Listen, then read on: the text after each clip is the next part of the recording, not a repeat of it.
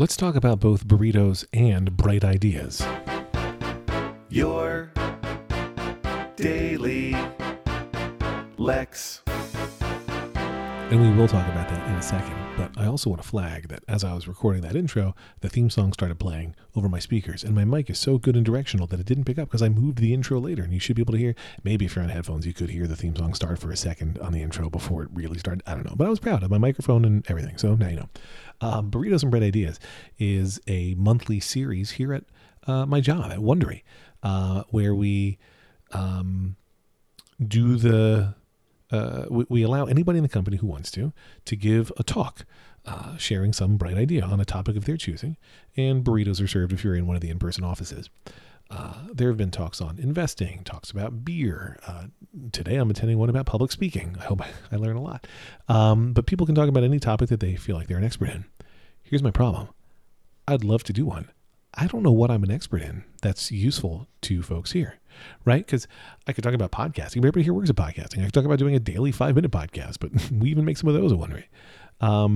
So it's like, is it magic? Because if I do it remotely, magic isn't going to really work. And even if I did it in an office, there's people who come in remotely. And like, how do you do it in a way that feels fun for the remote people and like is engaging enough for them? I can't do one on like comedy, because what are you going to teach in an hour-long thing about comedy? I thought about improv, but improv really, you want to get people up and doing stuff, and can't really do that in this format. This is you're giving a talk format. And I feel like I'm an expert at some things. I feel like, I have expertise to share. I just can't figure out what it is. I like burritos just fine.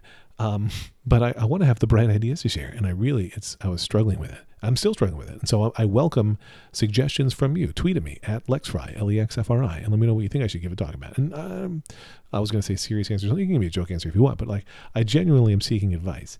I was like, is it parenting? Is it joke telling? But I don't know. It's really a struggle for me to come up with what's a thing that I could speak about for an hour that I'm an expert in that's interesting for people to hear.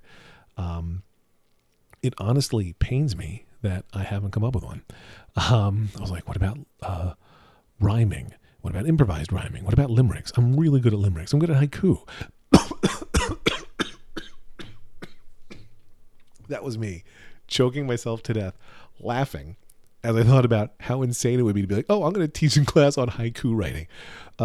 Nobody would come to that. Nobody would. That is not a thing that anybody cares about. I do appreciate that I have a skill set, which I don't think is teachable. I think it's just the way my brain works, where I can think in syllables.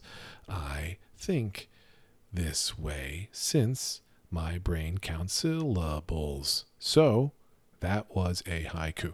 Not a great haiku, but it was there. I counted the syllables on my fingers like a grown man, but like I just mean that I could do a coherent one without stopping to plan it first, which is a true skill, I guess.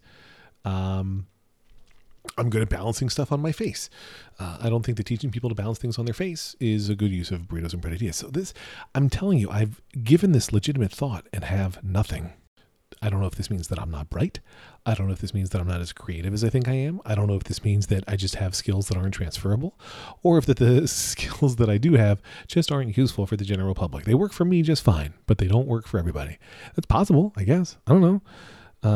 Anyway, I welcome your bright ideas about my bright ideas. So hit me up at LexFry and have a wonderful, wonderful day.